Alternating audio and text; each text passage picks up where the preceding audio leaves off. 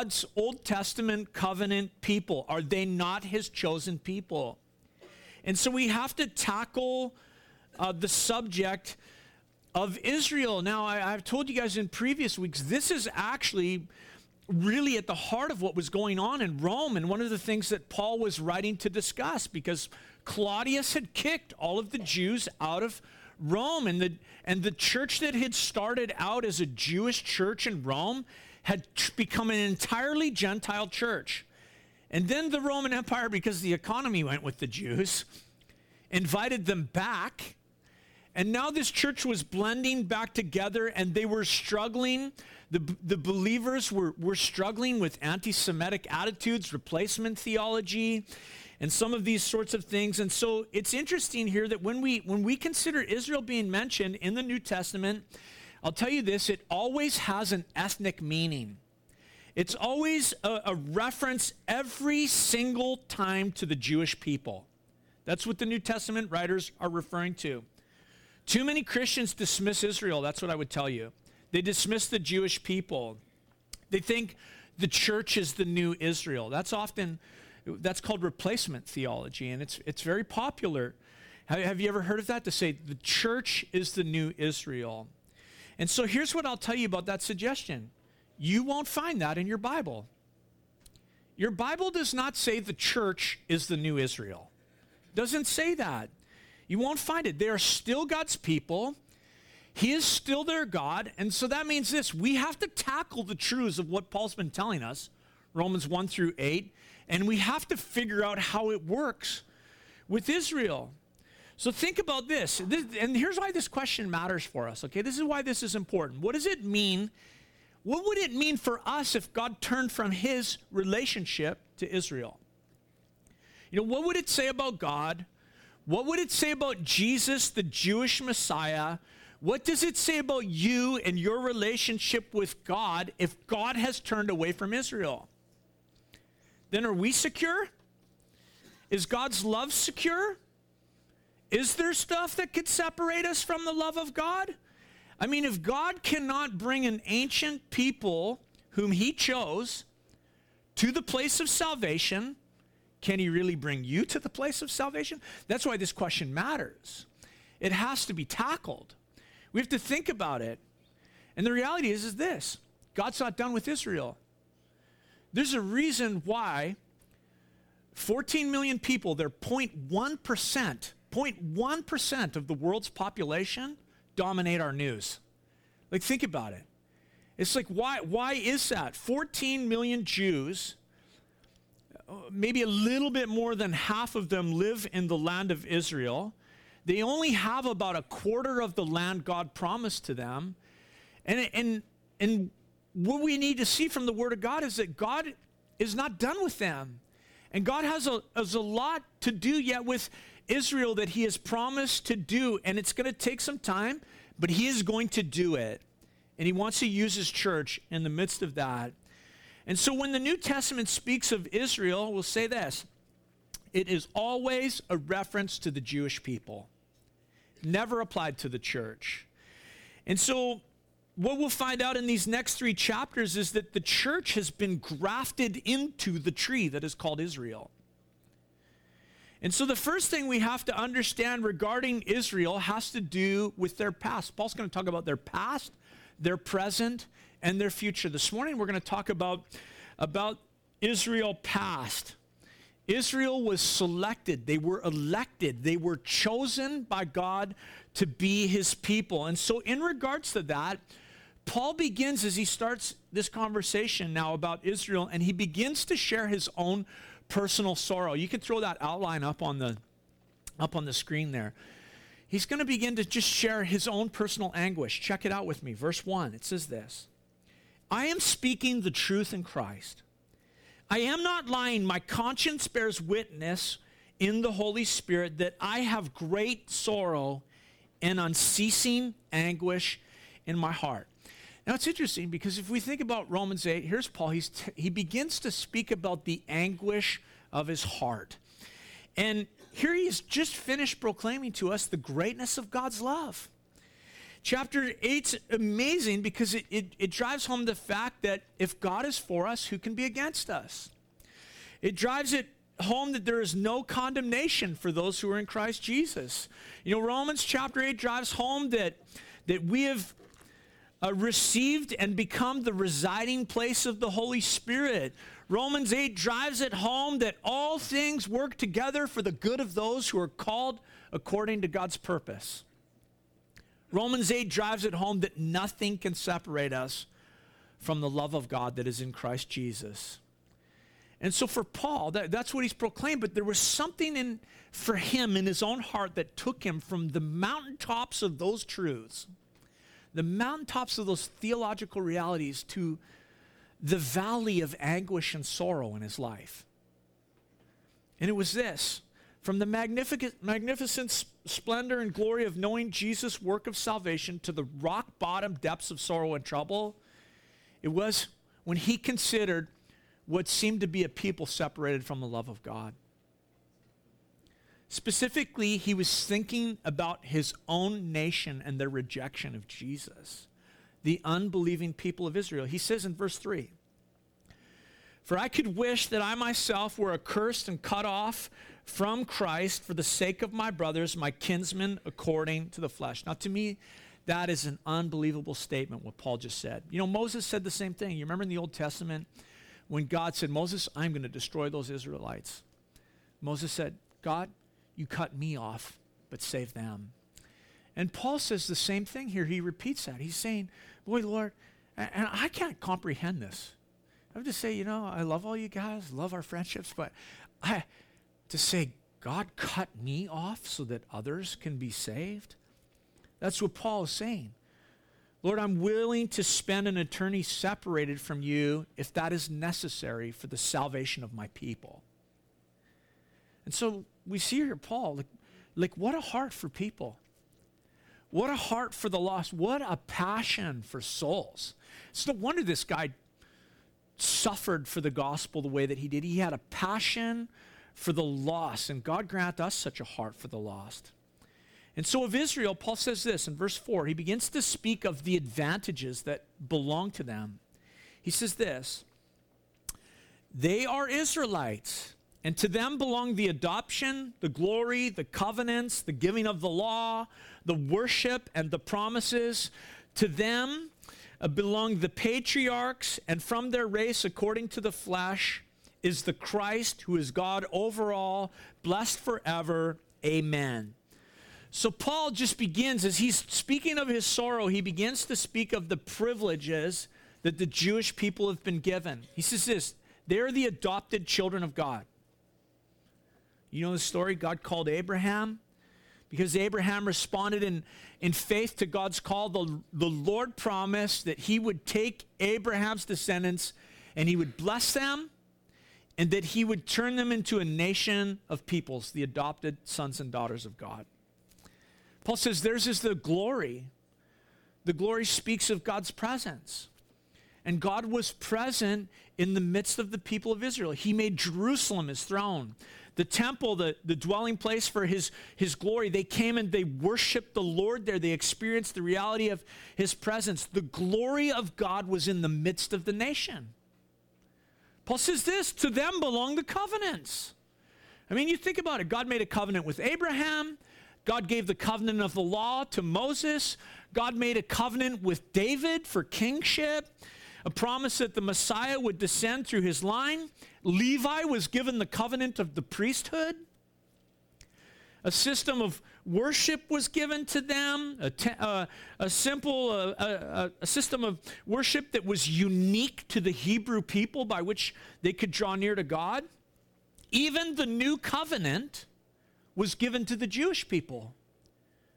Jeremiah prophesied that the new covenant would be made with the house of Israel and with the house of Judah. And when Jesus died, the night before he died on the cross, he said, "This is my blood of the new covenant." He was referencing back to the covenant promise that was given to Jeremiah. It was for the Jewish people first. We have to remember that when we think of the new covenant. Even the new covenant was for the Jewish people first. Paul says, how about this advantage? They've been given the law. Or this advantage, they have the temple and the worship and all of that system. He says they also have the advantage that they were given the promises of God. Promises about their land, promises about their protection. He says Israel can claim the patriarchs as their own. Abraham, Isaac, Jacob, Jews. And Paul says, through the line of those great patriarchs, we can trace the human ancestry of Jesus. Verse 5 is just this great verse that actually points out both the divine and the human nature of our Savior. Jesus is God over all. And he's of Jewish descent. That's the climax, of their advantage. They gave us Jesus. The Jewish people gave us Jesus. And so what a legacy the nation of Israel has, a legacy from the Lord. And generally speaking, when we talk about Paul's time and from there on, from the time of Jesus on into our day, generally speaking, they have been an unbelieving people in regards to the true identity of Jesus. It wasn't the case for all of them. We know Jesus chose 12 men. They became the foundation of the church, the apostles. They did not fail him. Jews who went about the work of the kingdom. And there was many others that served him. But generally speaking, the nation has been unbelieving regarding the true identity of Jesus. And so Paul just shares this sorrow. Man, I want my people to be saved. I want them to see who Jesus is. And as he talks about this, he begins to change the subject here, and he comes to the topic of God's sovereignty. That is to say this, that God is a sovereign king, and he has the right to make the choices that he makes and use whomever he wants to use. Now, here's the thing about God's sovereignty as we come to this conversation about that. God doesn't choose according to human ideas. And the example that Paul is going to give us is with two sets of brothers, Ishmael and Isaac, Jacob and Esau. And in human thinking, you would expect that, as was the pattern, God would choose Abraham's oldest son, and then he would choose Isaac's oldest son, and they would be the line of the Messiah and the passing on of the covenant. But in both cases, God chose the younger. He didn't choose Abraham's oldest son, but he chose the younger Isaac. Well, then you would expect maybe with Isaac's sons that God would choose the oldest, but he didn't. God chose the youngest. And in both cases, God did not follow that which was the normal routine of their culture, the choosing of the eldest, but he deliberately chose the younger. And what we're going to see is that God has liberty. God has freedom. God has the right to choose whomever he wants. Now, just as we begin to dive into this conversation about the sovereignty of God, it's very important that we understand the emphasis of what Paul is talking about here. Because the emphasis that Paul is placing on God's choice has not to do with salvation. And I think that we place way too much weight upon this text when we talk about, election and predestination and laying these things upon the topic of salvation. So catch this. God was not choosing them for salvation. He was choosing them for service. God was not choosing them for salvation. He was choosing them for service. And like I said, too much is made of this text. And in the fact that salvation is a matter entirely for God to choose whom he wants to save. That is not what Paul is talking about here. He's saying that God has the liberty to choose whom he wants to serve his purpose as he sees fit. That's what Paul's talking about. And that's at the real heart of this conversation about election in this passage. The Lord chose the Jewish people for a purpose. He wanted them to reach the whole world. He said, you're to be a light to the nations. Jesus came in human form with a purpose. Think about it. For God so loved the world that he gave his one and only Son, that whosoever believes in him should not perish but have eternal life.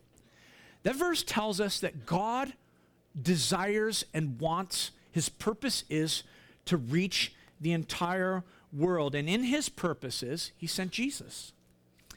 But before he sent Jesus, in his purposes, he chose one group of people, one nation, one culture group, whose active service to him was to give a revelation of God to the rest of the world.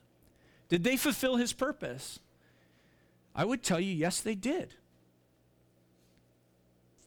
You know, and I'll explain that again in a second, but maybe before we even ask that, it's why would God choose the Jews? Why did he choose them? Well, I don't know, but he chose them. They are the channel of God's revelation of himself to the world through whom the Lord sent the Messiah. Think about it. If you want to learn anything about God, you have to pick up a book that is a Jewish book. If you want to learn anything about God, you have to understand Jewish worship and Jewish law. If you want to know about God, you have to bow the knee of your heart to a Jewish Messiah. They fulfilled God's purpose. You know, I tell you this, I always like this line, and you like it too. My best friend is a Jew. You know who I'm talking about. Jesus. And so that was their calling and their purpose. Remember the truths of Romans chapter 8? No condemnation for those who are in Christ Jesus. No separation from the love of God in Christ Jesus. And so if you think about Israel, it looks like, well, maybe God made a mistake. It looks like, well, maybe he made the wrong choice. Look at, generally speaking, a lot of them are living in rebellion to him. And those who believe God made a mistake think that the church has replaced Israel. But that's not true. Because here's why. God does not make mistakes. God's promises do not, will not, cannot fail. They can't. His covenants cannot drop to the ground. He's God. And so to reconcile the appearance of what might be a mistake or them missing it with the truth, Paul tells us we have an explanation. And the explanation is this, as we're going to see. Not all the sons of Jacob are Israel. God chose the Jews to be his channel of revelation to the world, and there have been some Jews who were faithful to that. There has always been a remnant, and there has been those who are not faithful to that. Check out verse 6. Paul says this, but it's not as though the word of God has failed. For not all who are descended from Israel belong to Israel. So when you consider the Jewish people and the fact that they could be so painfully unaware of their spiritual condition, especially concerning the great benefits that they received from the Lord, you have to wonder, well, how did they miss the boat? You know, it's like missing BC ferries. It's like you knew the cutoff was 10 minutes beforehand. You missed the boat. And it's like the same thing. It's like, how did they miss the boat? How did they miss out on Jesus? How could they have had all of those benefits and yet it result for some of them in rejection? And so Paul says, did God's word fail? Did the promises of God fail the people of Israel? And we need to understand this because if God's word failed them, couldn't it also fail us? But God's word did not fail, Paul says. The name Israel, actually, when we talk about the name Israel has a number of meanings. And that's the name that God gave to Jacob. One of the meanings of the name Israel is this: strives with God or wrestles with God. One who wrestles with God. Remember, Jacob wrestled with God, but in the wrestling match, the Lord transformed him and touched his life and said, you'll no longer be Jacob, you will be called Israel. And that change of name reflected the change of the man as he wrestled with God. And that name Israel, as it means wrestled with God, one who strives with God, it also means this: governed by God, ruled by God. So did God's word fail Israel? No, because Paul tells us that not all who are called Israel are governed by God. No one is truly Israel unless they are governed by God. And many of them might not have been faithful to God's purpose for them, but some of them were. And it is though that those that are faithful, so I'm getting my tongue tied up here.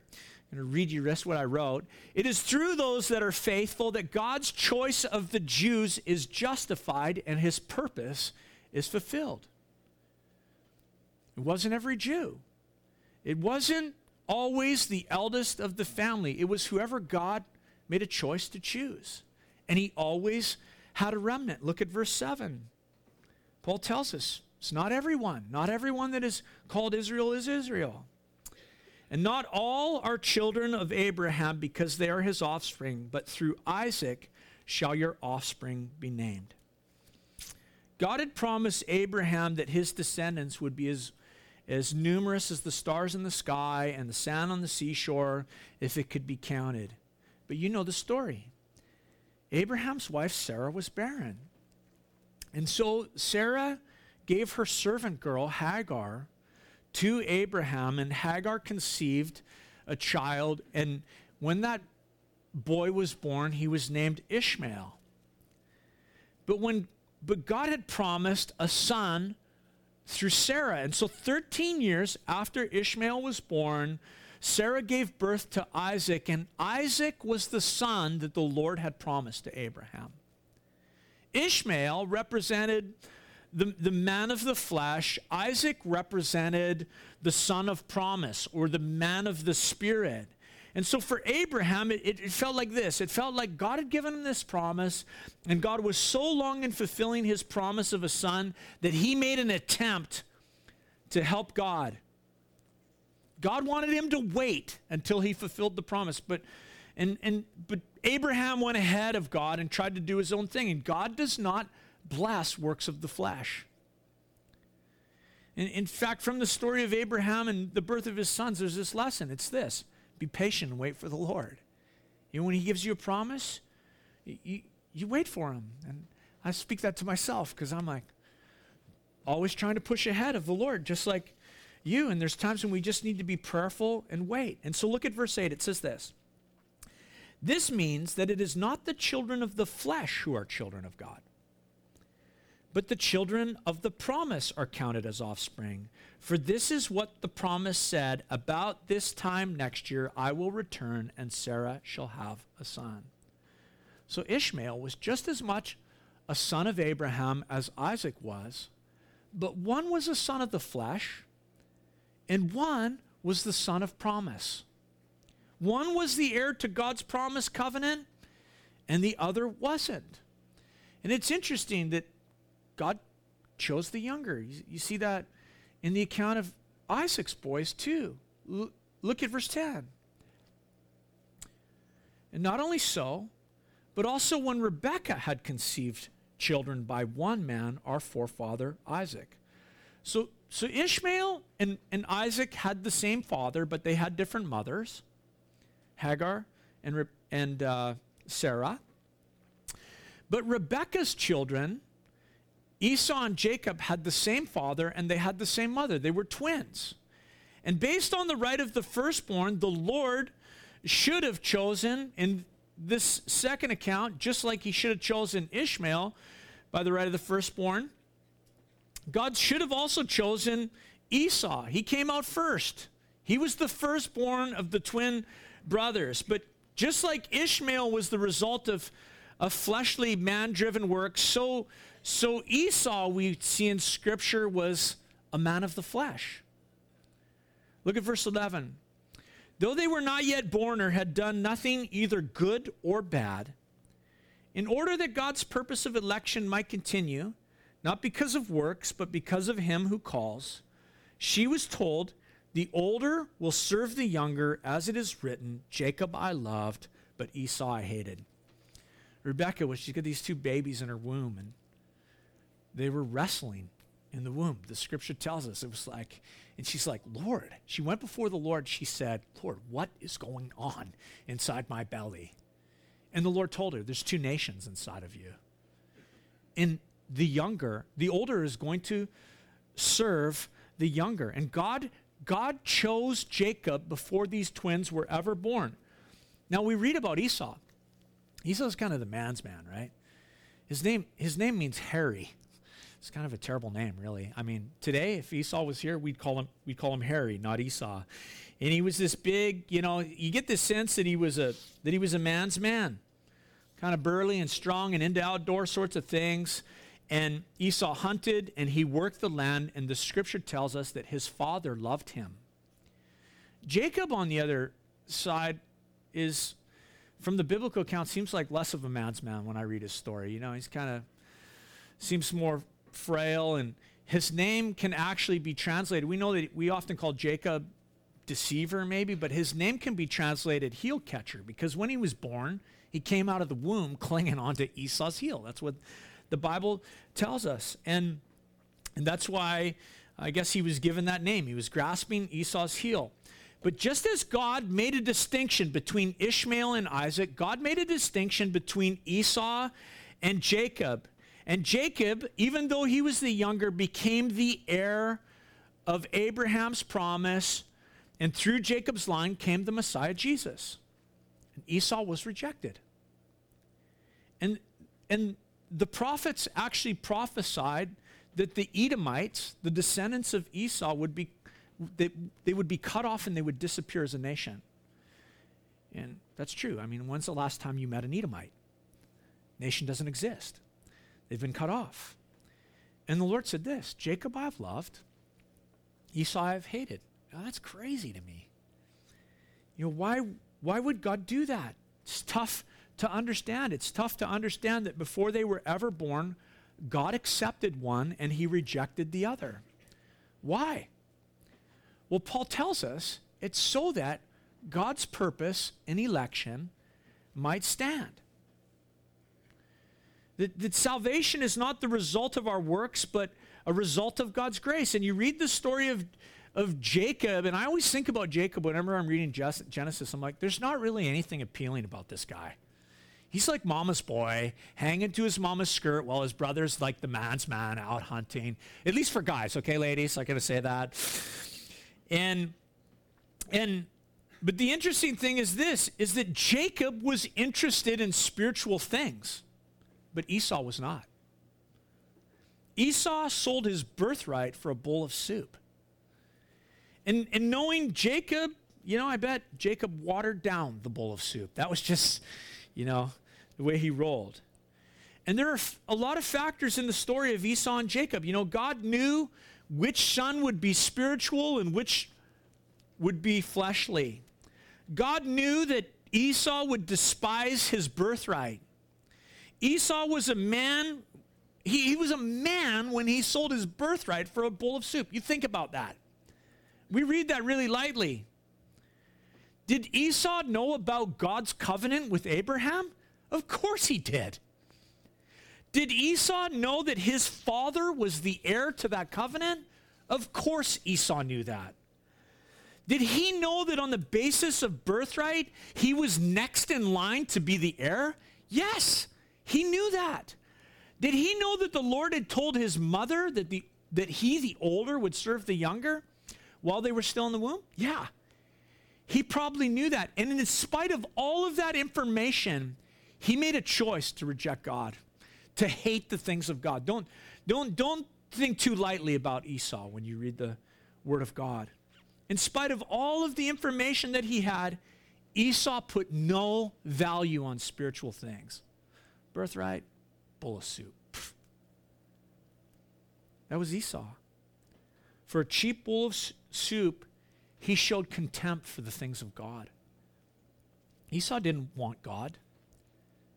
You have to understand that in that story. Esau did not want God, and God rejected him. And then there's Jacob. Nothing special about that guy. He was a weasel, I always think.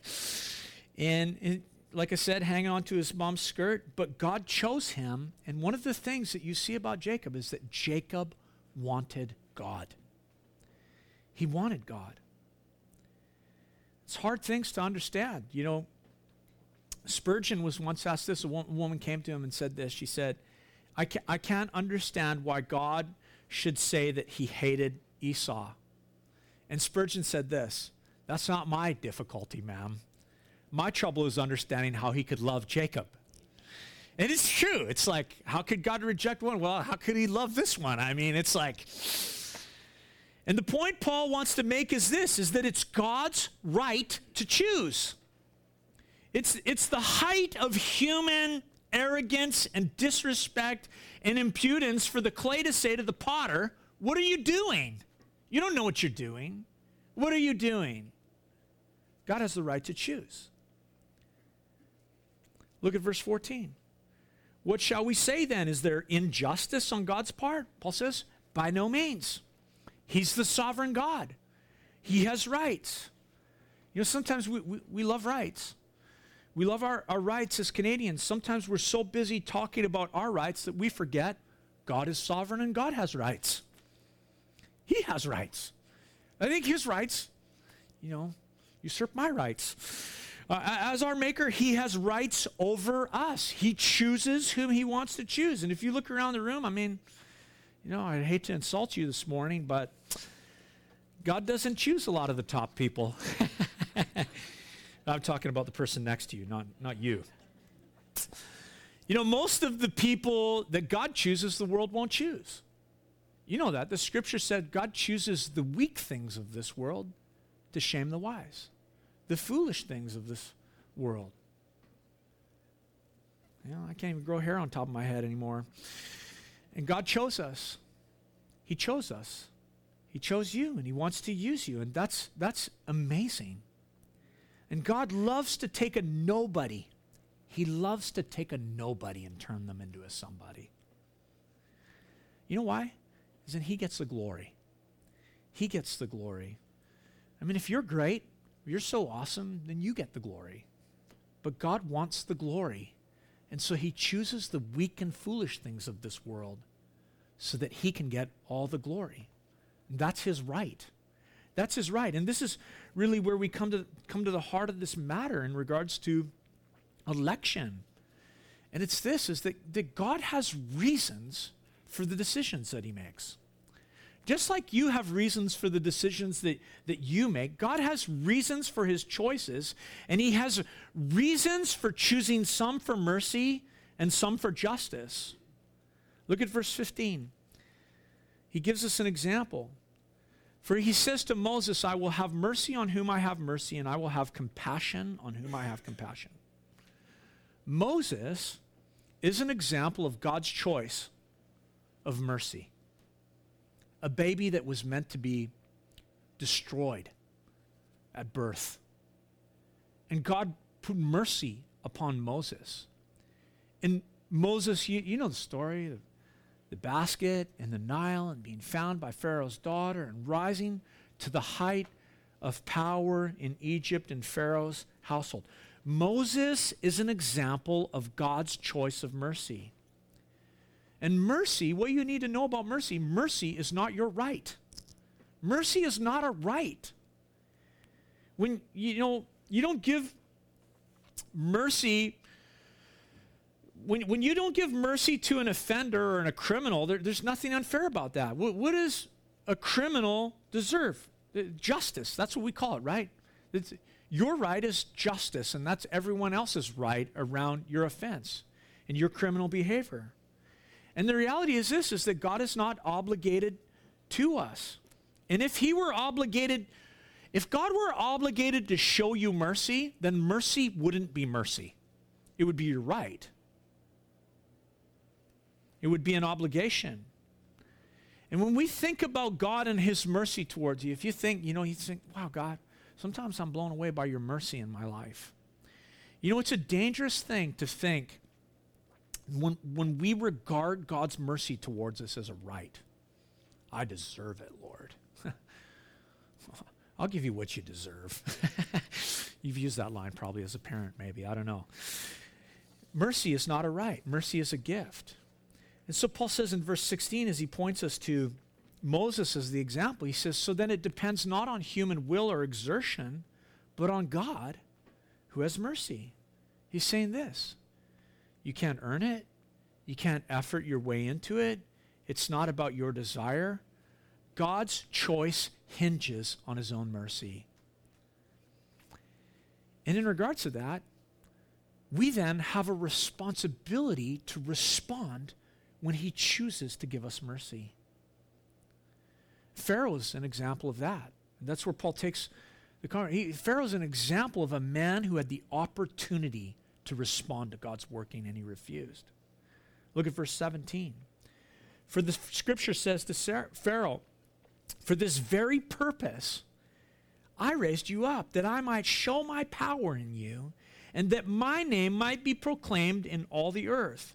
So then he has mercy on whomever he wills, and he hardens whomever he wills. It's interesting that in the story of Pharaoh, when you go to the Exodus account, you will read 20 times in that account that the scripture tells us Pharaoh's heart was hardened.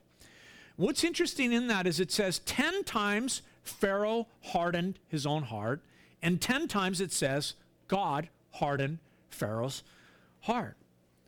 And Pharaoh, when you think about it, saw all the same miracles as the children of Israel. Pharaoh had many, many opportunities to repent in the Lord and believe. If God wasn't giving Pharaoh and the Egyptians a chance to believe, then I would say this: why didn't he send 10 plagues? Why did he send 10 plagues? Were 10 just for the Israelites? Were they not also for the Egyptians? Really, when you think about it, if it was just to get Israel out, well, then only one plague was needed. That's it. Just send the Passover right now. Boom, done. God was giving opportunity. God was being patient.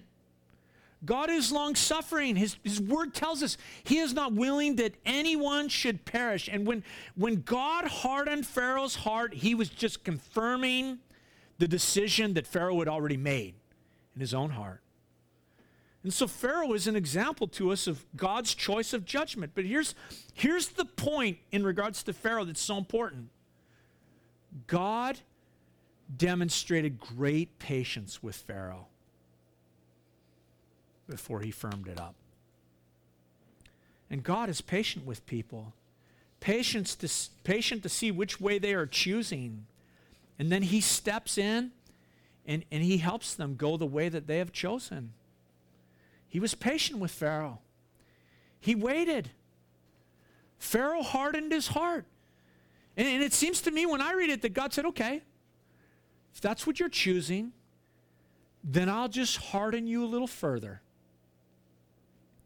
See, there's always a reason for God's choice. There's always a reason for the choices God makes. It's not a lottery. It's not like arbitrary. There's purpose. Some people suggest, they actually theologically suggest that salvation is like totally arbitrary.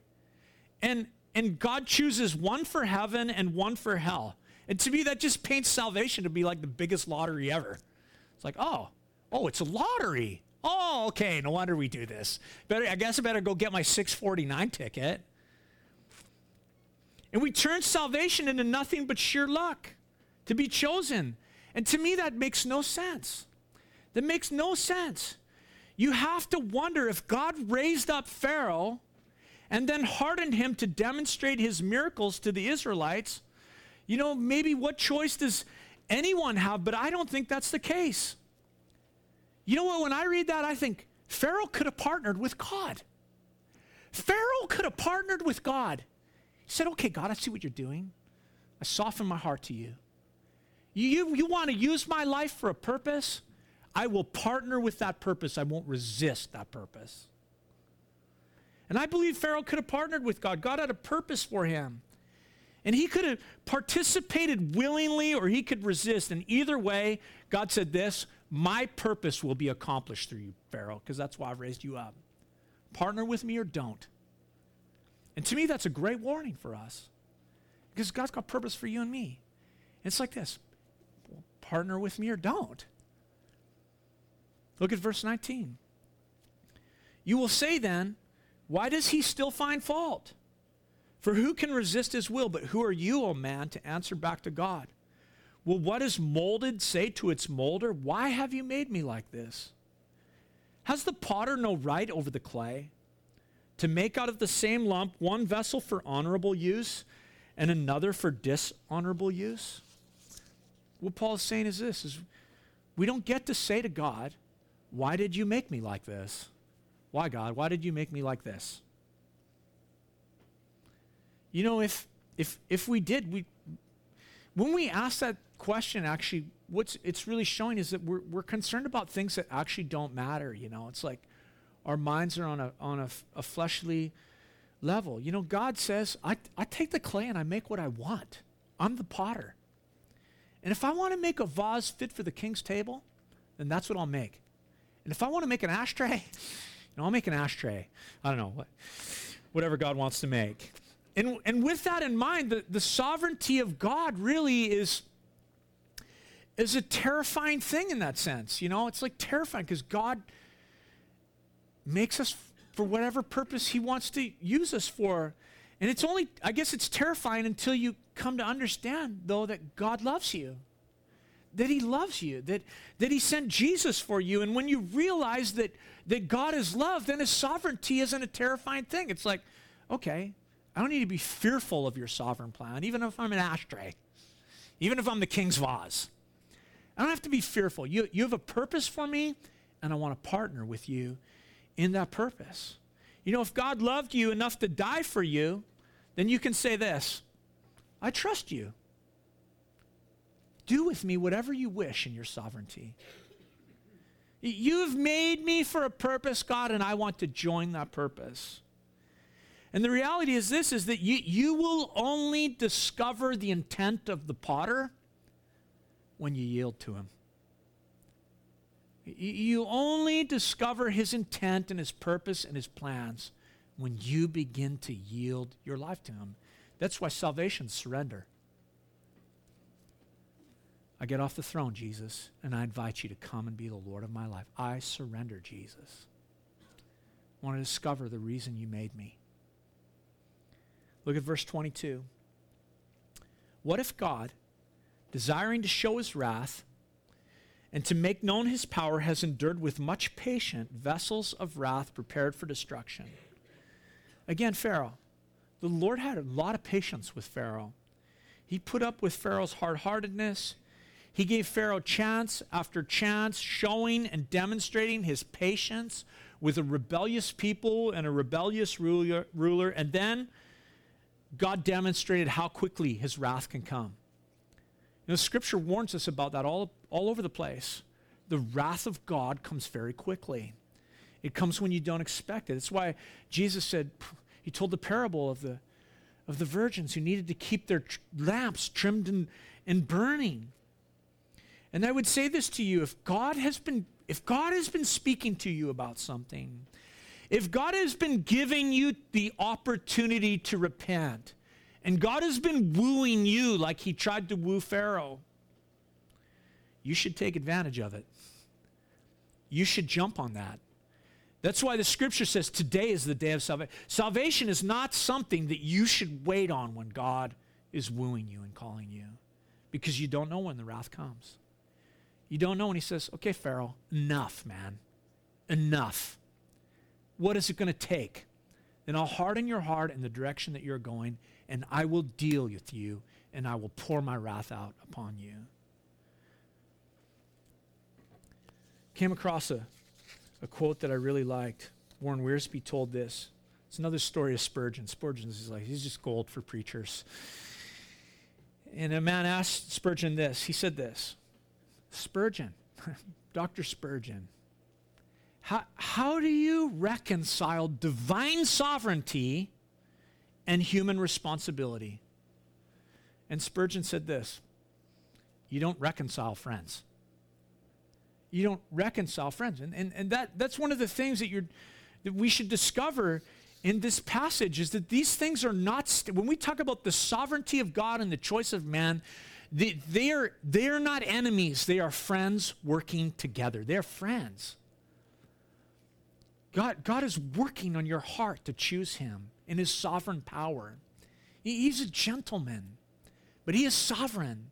And there is an end to his patience. He's long-suffering, but he holds those things in tension. And it's not a problem for him. You know, it's always a problem for Christians. We're always like, oh, sovereignty, free will, No, they're friends. They're in relationship with one another. And so look at what Paul says in verse 23. He says, I'll read 22. What if God, desiring to show his wrath and to make known his power, has endured with much patience vessels of wrath prepared for destruction, in order, so here's the purpose, in order to make known the riches of his glory for vessels of mercy, which he has prepared beforehand for glory. You know, I would say this. God wants to pour out his mercy upon your life. He was wanting to prepare you for the coming of glory in his presence. He wants you to know his love. He wants you to know his mercy. And God is offering to you his love and his mercy through his son, Jesus Christ. Ball's in your court. Will you respond to his love and his mercy? Or will you harden your heart to the work of God? It's part of the reason God functioned this way. But Paul tells us there's another reason. We'll wrap up pretty quick here. There's another reason why what's going on with the Jewish people is going on.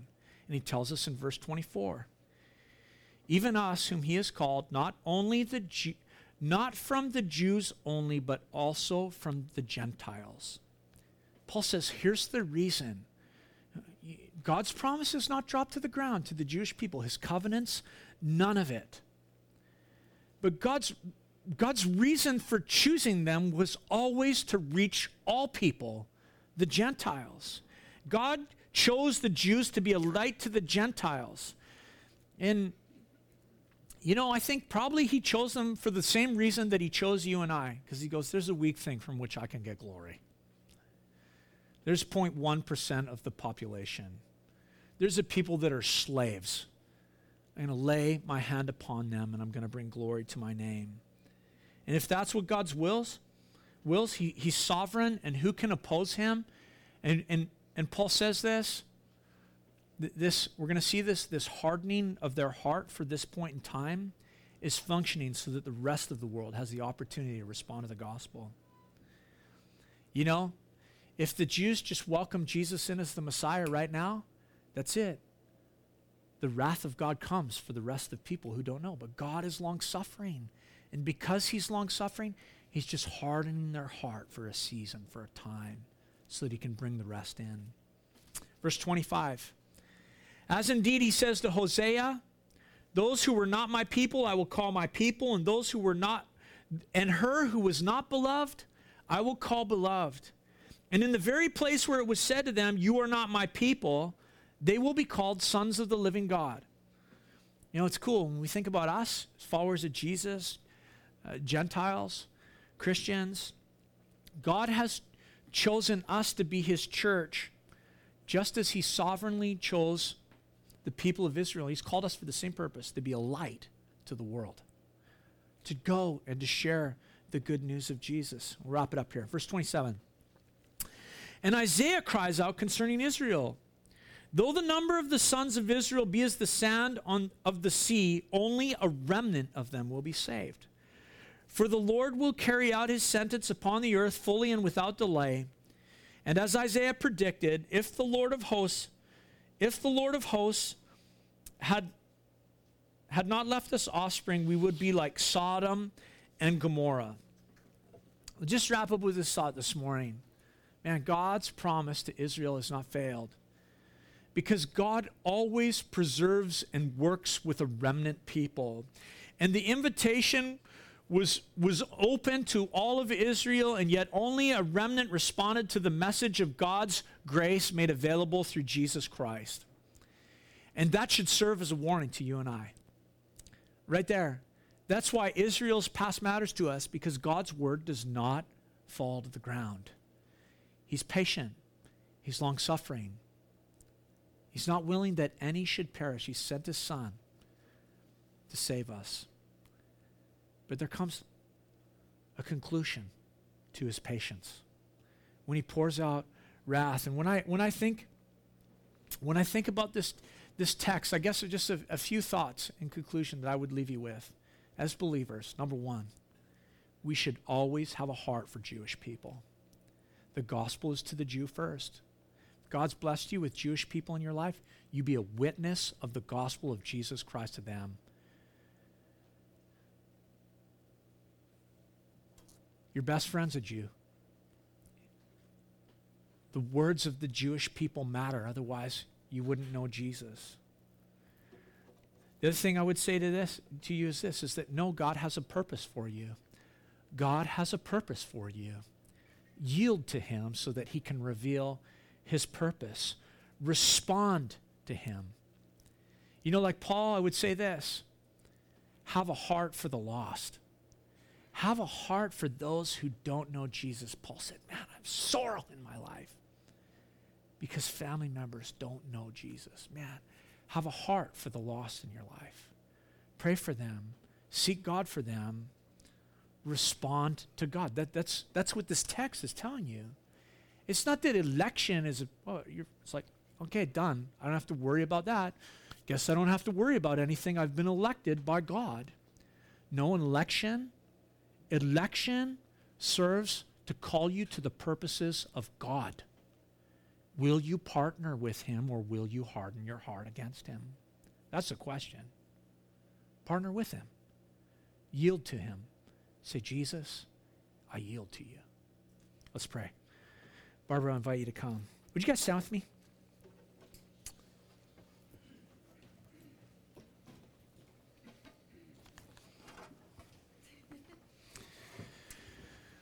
Lord, this morning we just thank you for your word. You're an amazing, amazing God. Your purposes, they're so beyond this little mind of mine, Lord. Beyond all of ours. And yet, God, what we desire is to partner with you. And Lord, I thank you, Lord, that you're patient with me. God, because I'm slow to learn, I just confess that to you. And so I thank you for your patience. And Lord, just this morning, all of us, we just say, Lord, from our hearts, we yield to you. You just say that in your heart to the Lord. Lord, I yield to your purposes. Lord, we want to know what you've called us for. We want to serve those purposes in our generation. God, we pray that in us you would find soft hearts. Lord, just come, turn over the soil of our hearts right now. God, I can't change my heart. I can't change anyone else's heart. But Lord, you're the heart changer. You soften hearts. You're the God who takes hearts of stone and you turn them into hearts of flesh. May you find here, Lord,